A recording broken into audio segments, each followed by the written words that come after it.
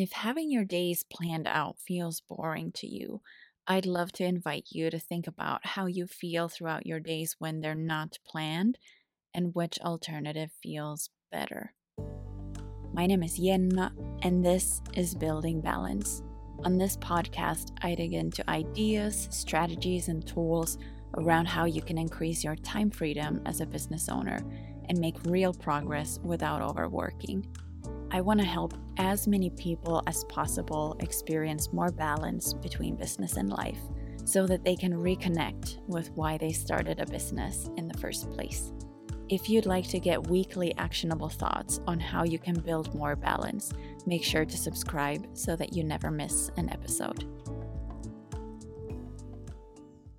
So I know a lot of creatives who feel like planning makes life too boring or rigid, that it's nicer to be able to be spontaneous and not be tied to plans. They just want to be able to follow their energy. And there might actually be people out there who do better if they go by whatever they feel like in the moment. But based on how our brains are built and on my chats with a lot of creatives and business owners, those people are very few and far between. If you're one of the people who feels like planning makes life boring, there are a few things that I would love for you to consider. The first one is that if not planning works for you, if that truly helps you thrive, then keep doing that. You don't need to change anything if this is working for you.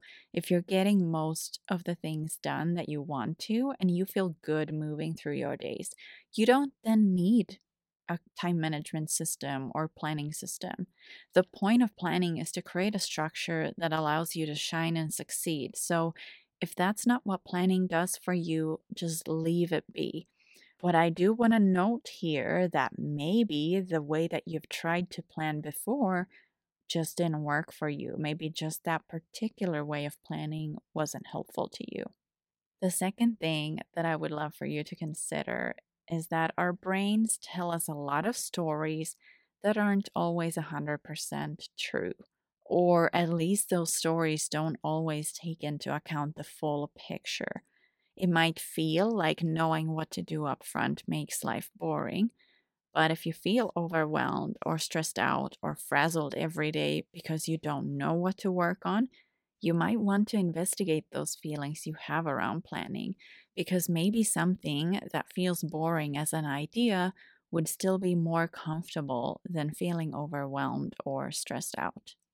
The third thing that I want to say is that when I talk about planning, I'd never suggest planning out every minute of your day. I personally don't. I need things to stay very flexible, and I don't follow my plans 100% of the time.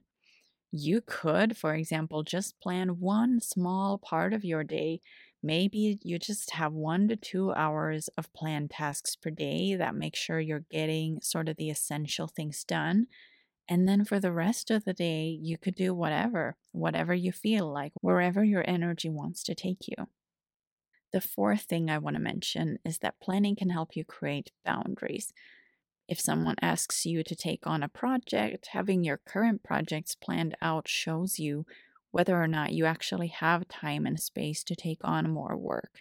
Or if you get invited to attend, let's say, a group Zoom call or something, then you can look at your plans and see whether or not you actually have time for that. And while having things planned out can help you create boundaries towards others, it can also help you with boundaries for yourself. I have probably like 100 ideas per week of things that I could be working on, new things to try. So, having a plan to compare to helps me filter out those ideas that aren't as important as the stuff I've already got going on. If I didn't have a plan, I'd probably continuously take on lots of ideas and leave a trail of unfinished projects behind me, and that wouldn't make me feel very excited or happy. The fifth thing I want to mention is that it's just so much easier to deviate from a plan you already have than to always be starting from scratch. The good thing about having a plan means that you can take a detour and still know that you won't forget about the things that you had planned for. They'll be recorded for you to take on later if you choose to.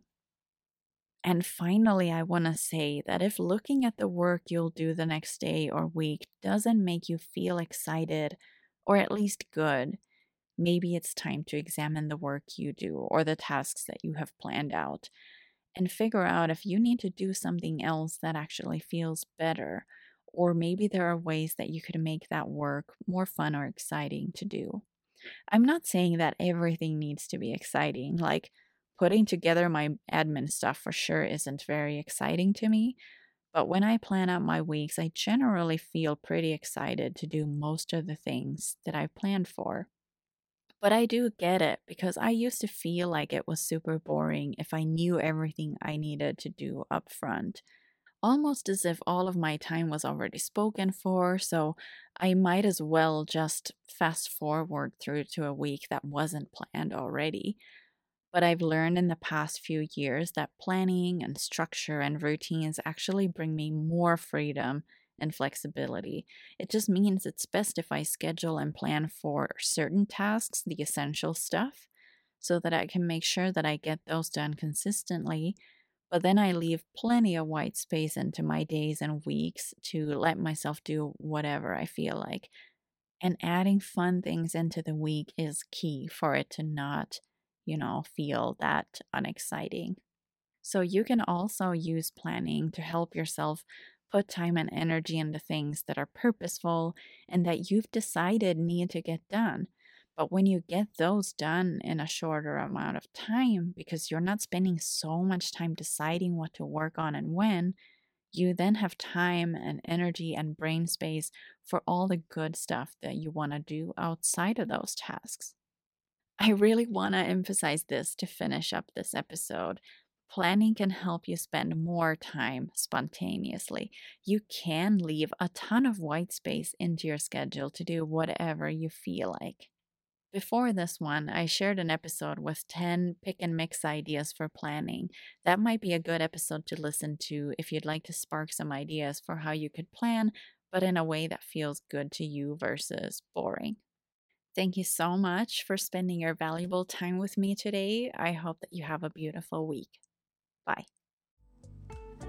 Hey, if you enjoyed this episode, it would mean the world if you share about it in your Instagram stories and tag me at the Jenna Hellberg.